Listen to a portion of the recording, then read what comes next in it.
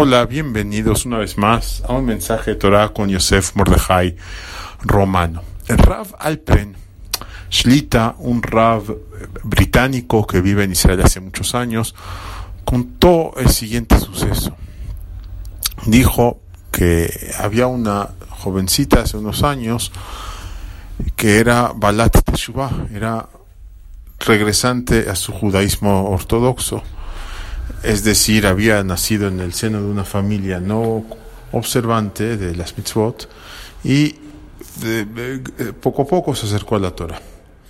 Bien, con el paso del tiempo se volvió más observante y consiguió un novio. Se empezó a salir con un muchacho y estaba muy emocionada. Sin embargo, en un momento se dio cuenta que no podía casarse con él porque él era Cohen, y ella, por su pasado, que no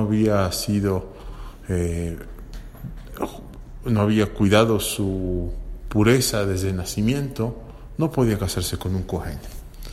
Eso le dolió mucho y causó pues mucho dolor, obviamente, tener que cortar ese shidduch, no poder continuar adelante con su matrimonio. Y fue a hablar con un Rav muy importante ahí en Israel, y el Rav le dijo: Baruch Hashem, qué bueno que te enteraste. Entonces ella quedó muy desconcertada y preguntó: ¿cómo que qué bueno?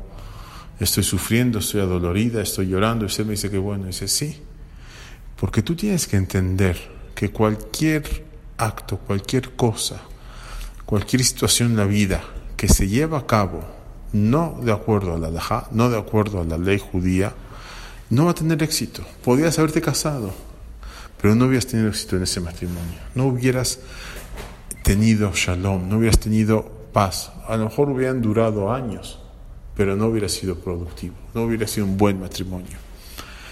Y eso la tranquilizó. Ella, una gran mujer, aceptó las palabras del rabino y se tranquilizó. Y creo que esta es una lección muy importante para nosotros en la vida. Entender que cuando se hacen las cosas en contra de la voluntad divina, en contra de lo que la ley dice, la halajá dice, no hay éxito, no hay aslajá. Una persona puede, por ejemplo, vender muchísimos productos en Shabbat, pero si no cuida Shabbat, puede tener éxito momentáneamente, pero a la larga no va a tener éxito, no va a ser una situación positiva para esa persona. Y esto es cierto en todas las áreas de la vida. No nos olvidemos, no nos dejemos cegar por un éxito momentáneo, porque finalmente, cuando se hacen las cosas en contra de la voluntad del Eterno, no salen bien. Recordemos esto y tratemos de cumplir cabalmente la palabra del Eterno. Buen día a todos.